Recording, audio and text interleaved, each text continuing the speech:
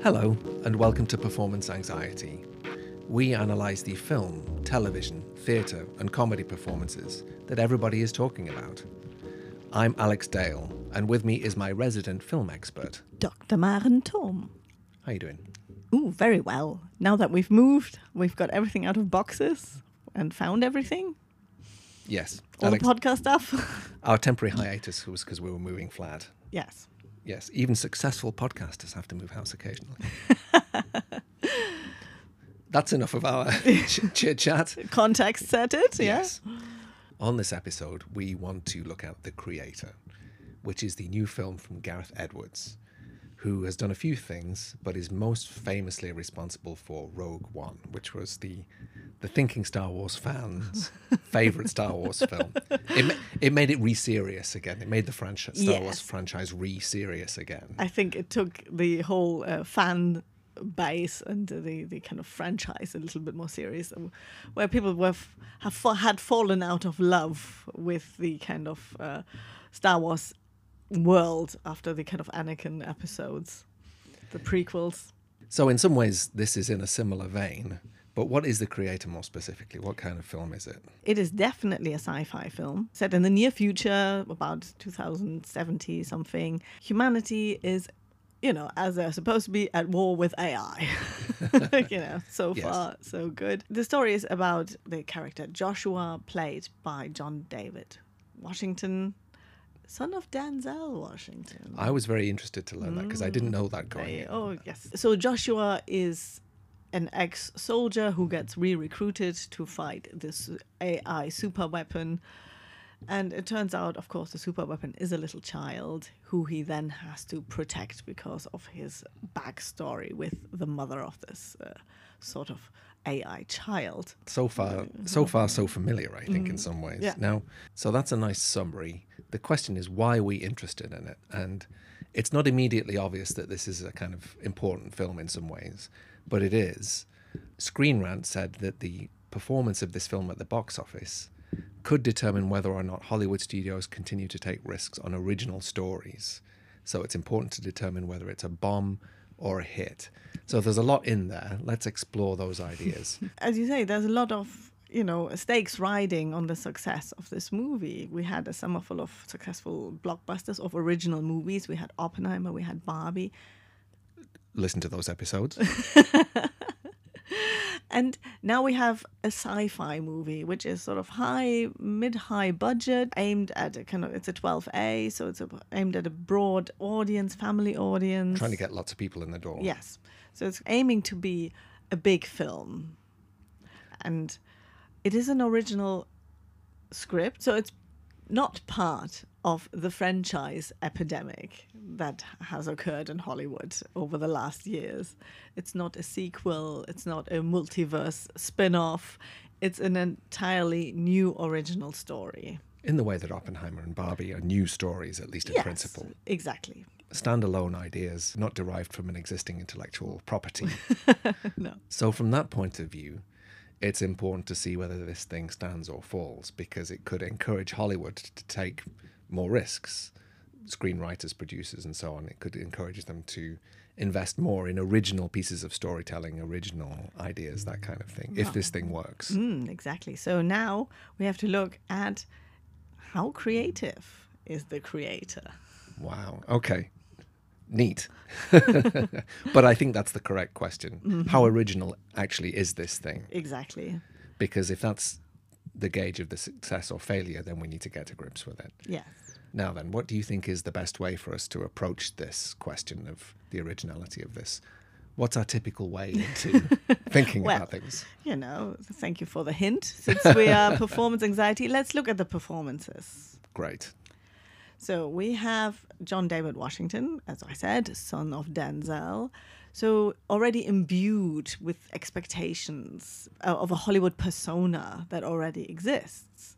Denzel Washington, his archetype, he's a knight. He's a knight in shining armor.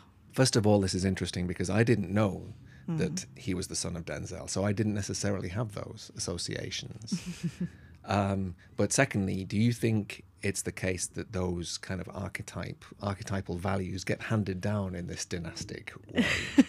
Well, that's always the question, because, you can look at other dynasties, like, I don't know, Colin Hanks and Tom Hanks. Okay. Tom Hanks's archetype is the everyman. Yeah. Still a leading man, everyman.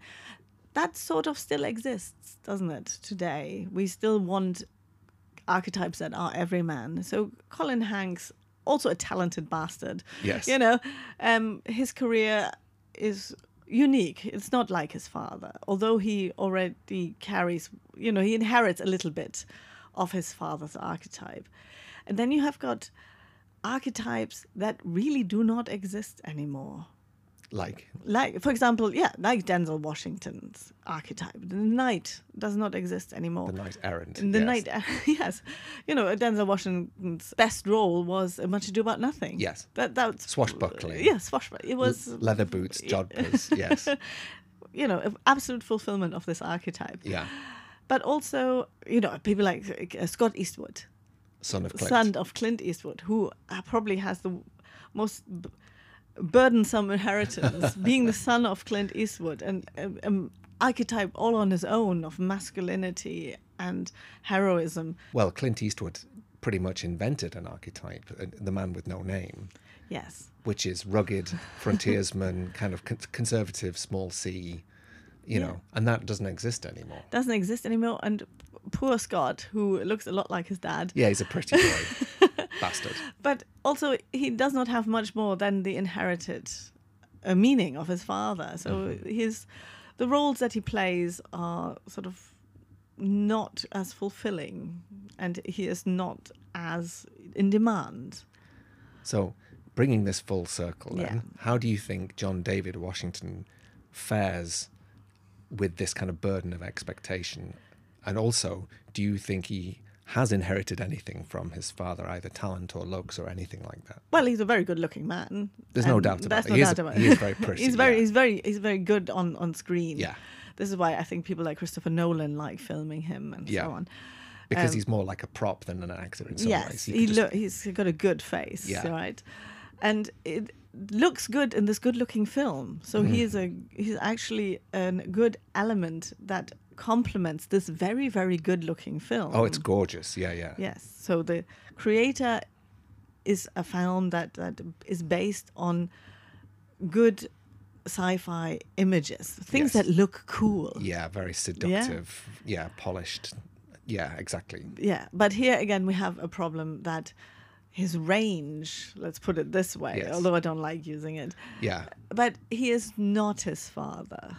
Well, this is an interesting thing, isn't it? Is that being good looking is not the same thing as having screen presence, is not the same thing as being somebody you can empathize with. These are all quite distinct categories. These are all very distinct categories and obviously useful in their own terms. Yeah. However, here is a character that needs to carry a lot of emotional baggage and needs to bring you on the journey that he is on. Yeah, he does have a very traumatic backstory. He loses his family, he loses his wife, he loses limbs. Yes. So he has a lot of stuff to reckon with. And so he has to bring the audience onto his journey, and there is something really lacking. And I don't know if it's solely to, the lack of his talent or the filmmakers, lack of getting good stuff out of their actors.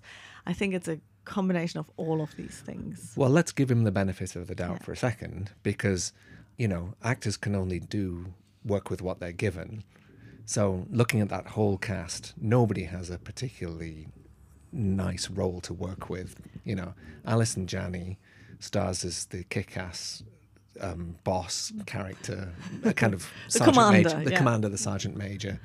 She has touches occasionally of humanity, but even there, she tells the story of how her son was lost, and she kind of sheds a single tear, and it feels very manufactured and very cliched and not very sincere, not very believable. Sincere. And I think here you've hit the nail on the head, the idea of sincerity and authenticity. So all the scenes, all the acting basically doesn't feel authentic. It feels like a rehearsal. We're watching a rehearsal where actors show the director the script, what they want to see. Yeah. Or maybe they're doing some character work to find the characters. Yeah. So at the beginning, when he's in bed with his wife, Gemma Chan, it feels like an improvised scene where they're kind of getting to know one another as performers rather than as husband and wife. Also, and it looks as if they're just performing for the director. Yeah. Look, this is what we understand the characters. This is what This is what husbands and wives do in bed. Yeah. So, but what is missing is what Stanislavsky calls the private moment. Oh my goodness, you're really bringing in Stanislavsky now. Yes. Okay, let's do it. Tell me about Konstantin Stanislavsky, the famous acting guru of Soviet Russia. Okay. Well, he was the kind of first acting coach who insisted on a kind of authenticity of persona, a psychological truth to the characters. All right. He was very influenced by the idea of naturalism in theatre. When we're talking about authenticity, the way my primitive mind works is that, is it as straightforward as saying, if you need to show anger on stage or on screen, the best way to do that is just by being angry? Is it that straightforward, or is there more to it than that? Well, the emotional truth of something is that you see somebody act because they think, I know my motivation, I have to do it like this. Yes. But the truth about human beings is that we don't know what motivates us most of the time. So you have to approach your character through the logic of a human being, not the kind of academic understanding of this character and think, oh, this makes me angry, so I should act angry or something. I mean, we don't know what motivates us. That would be an entirely different Brechtian production or something. I don't know. But I know what you're talking about. Yes. And so this is what actors basically learn, that you don't show what motivates you. Yeah. Because you don't know. Human beings don't know the script and don't you know the end of the story. And you don't know your subconscious. Right. Yeah, you don't know why you act out sometimes or why you do certain things. And so Stanislavsky has invented this idea of the private moment where actors practice being by themselves for others. And then, of course, in the United States, the acting teacher guru Lee Strasberg, the inventor of the method. Everyone bullshits about the method constantly. Yeah. But so Strasberg then makes all his acting pupils do this exercise of public solitude. Oh, my word. This is the kind of stuff that gives actors a bad name. Tell me about public solitude. It is basically the same idea that you can be by yourself, even in public. So for an audience, you don't play for an audience. You are still an authentic self, and you act out of your own sort of motivation, which you obviously don't understand all the time. And you can feel the truth of that by... It's a very common occurrence, at least to me. You're walking down the street, you're in your own head. Suddenly you're aware that a group of teenagers is watching you. And your whole body tenses up and you go, how am I supposed to walk now? Knowing that you're being observed transforms what you do. Exactly. And often it's what, what we understand as bad acting, when you perform something for other people. Yeah. So in that context, yes, I'm going to act cool now. How do you act cool? For instance, that's a crass example, but but the idea of being watched and how you change and behave differently, and that's what actors actively unlearn for years and years. They unlearn this response to being watched. So this is a very deep dive, I think, but very necessary, because I think it actually gets to the core of what we think is the problem of this film, which is to do with human beings and what it means to be human. So the actors struggle to portray convincing human beings. Yes. Because they're given poor circumstances to work in or whatever. And it looks like the director is not interested in this human truth. So the way he's not interested in this human truth of the moment that the actors are in or the characters are in, the same way what feels untrue is the way human beings are understood in relationship to the robots, the non-humans. So the film makes this very big mistake of understanding AI robots not as the thing it should be, a machine. Yeah. So science fiction films are not actually about science. They're about fiction, right?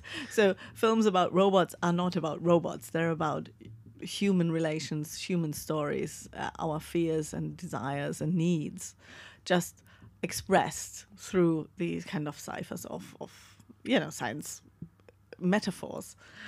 And the same is true for this film. But it needs a logic behind it. So what it wants to talk about, I think, is that human beings should be nice to one another and have empathy with the unknown other. So robots are not portrayed as machines.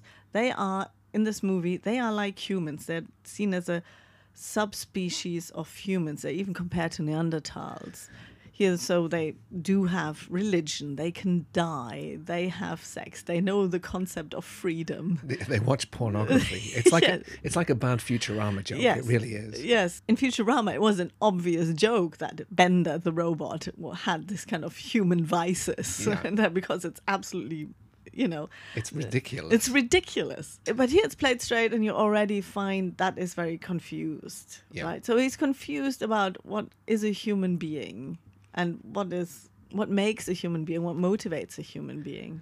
I think as a sidebar, there's going to be a lot of essays written about the kind of Orientalism in this film, for want of a better word. Well, The way that a lot of the robots are Thai or Japanese, they're kind of anonymous Asian. It's very strange the way that plays out. It's very strange. It's very sort of weird.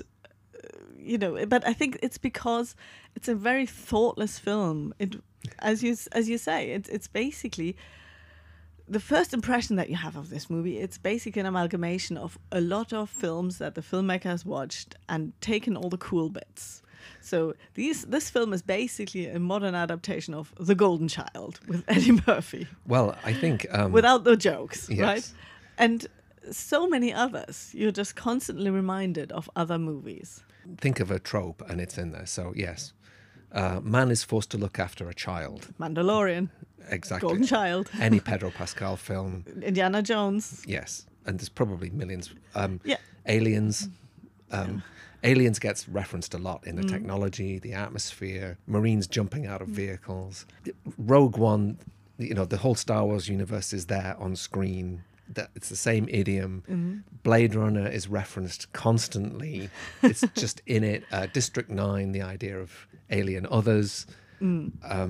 Think of a thing. The Road is, man looks after child, is forced to look after a child. But that's the thing. It Yeah. didn't take the interesting ideas of these films. It took the cool bits, right? Everything that was cool about these films. The kind of snazzy appeal. The snazzy appeal, the instant memory collection that people have. Oh, what do you think of Blade Runner? Oh, yeah, wasn't it cool when the robot did this? Yeah. The landscapes were amazing, that kind of thing. The world building. That's the one thing that all the critics like about this film is the world building. And I can understand that. It's like, here's some very interesting looking technology in kind of very beautiful landscapes. And that is all right for a bit, but there's very diminishing returns on that idea. But anyhow, to your point, yes, it's basically all of the cool bits of every preceding movie put in a blender, squished together, and then repackaged and represented with some superficial sheen on top, some surface polish. So, here's the irony of this whole saga. In case people can't see where we're going with this.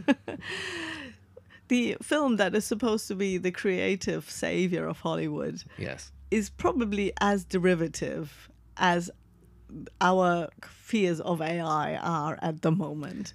I mean, that is what AI does. It's what ChatGPT does, and it's what all of those image creation programs do, is it basically scans everything that's gone before, distills it, repackages it, and then gives it back to you with extra polish. And people are kind of impressed by the polish, but it's soulless. There's nothing in it. Yeah. There's nothing new, because Exactly. that can only ever come from a human being. Yes. So the fear that people have of AI is that it takes away human creativity, right? Because it is very impressive technology if you use it right. Oh, yeah. But with all the kind of impressiveness and the work it does for you, it doesn't do creativity for you. And here's where the kind of fears that are probably best expressed in the recent actors and writers strike in Hollywood, where they got a bit distracted from their main demands about better pay by these kind of demands that their employers regulate the impact on AI on the creativity process of writing and acting, So they had to come up with a series of very intricate clauses about the role that AI can play in writing. It can't create a story, but it can, I think, edit it, or they can edit stories that it... Anyway, I didn't follow the details, but the point is that they're very sensitive to the idea that AI could replace their ability to create things. So the Hollywood actors really had a fear, and the writers, that AI can replace their creativity. Of course, there's probably a point to be made that, certain things should not be left to AI. For example, that, your image as an actor is protected somehow, that somehow it is set in clauses what people can do with your image. That seems to be more that's just a legal question, my God. What they were really afraid of was that AI is going to take over and replace their creativity. And I find that kind of remarkable, since, as we have seen, AI has no creativity. It's not built into it. Creativity is a human thing, right? Creativity relies on self-awareness. It relies on needs and desires. It relies on the desire to self-reflect. It relies on the desire to create. It needs to have a purpose. So, human beings are the only thing with self-awareness and purpose. And that's what gives us our ability to create things. Because imagine a future and then make it. Exactly. So the inherent fear of that it takes over creativity is absolutely unfounded. So the fear of AI, of course, is actually more of a misgivings about our own abilities. It's self-alienation from ourselves, and we project that out onto the AI. And I think this is kind of telling that Hollywood people suddenly fear AI, that it takes away their jobs. They have no belief that they understand humanity anymore, that they possess the ability to be better than AI. Well, the irony of this film, I think, our original question is, how creative is this film? Is that AI would have done maybe a better job. Because the approach to this filmmaking here is exactly the AI formula. You take everything that already exists, and you smush it together, you blend it. A big sausage, yeah? Yeah.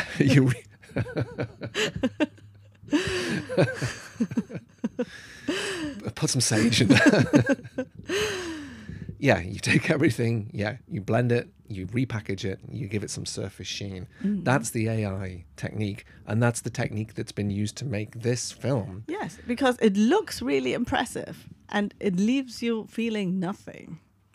So why should we be afraid of AI? We should be more afraid of human lack of imagination than AI lack of imagination. Absolutely. If human beings come up with bland shit like this, I don't think the actors and writers in Hollywood should be afraid of AI, But what we need is a genuine belief, again, by writers and creators in the human imagination. There's a lot of potential. There's going to be a lot of great original stories. But the kind of debates around AI and this movie that looks like AI but isn't, really just prove in what kind of crisis belief in human creativity is. I think it's worth mentioning, to round this conversation up, that this movie is not doing particularly well at the box office, which is not a good sign. There are probably several factors involved. Word of mouth, can often save a movie that's not immediately obvious. And I think the word of mouth around this is not going to be very good, because it's not a very good film. It's not something that you would recommend to other people. But that's a bad thing for Hollywood, because it means they're going to get more and more conservative. They're not going to take risks unless it's massive budgets like Barbie and Oppenheimer, right? Where's film going to go if this thing tanks? Well, I hope the right lesson that people draw from this is that you cannot create a box office hit from an algorithm, from just distilling all the cool things that you like and just putting them on screen. Just because, men looking after children is a, particularly popular trope, that doesn't mean every film has to have it in it. yes, it's interesting that although technically this is original, it's fulfilling the role of a franchise or sequel movie in every other way. So beat by beat, it's just doing what a franchise movie would do. It's taking all the familiar bits and giving them back to you. Yeah. Exactly. All the stuff that you think are cool, Yeah. given to you in a kind of very digestible way that you've seen already without any kind of interesting story behind it.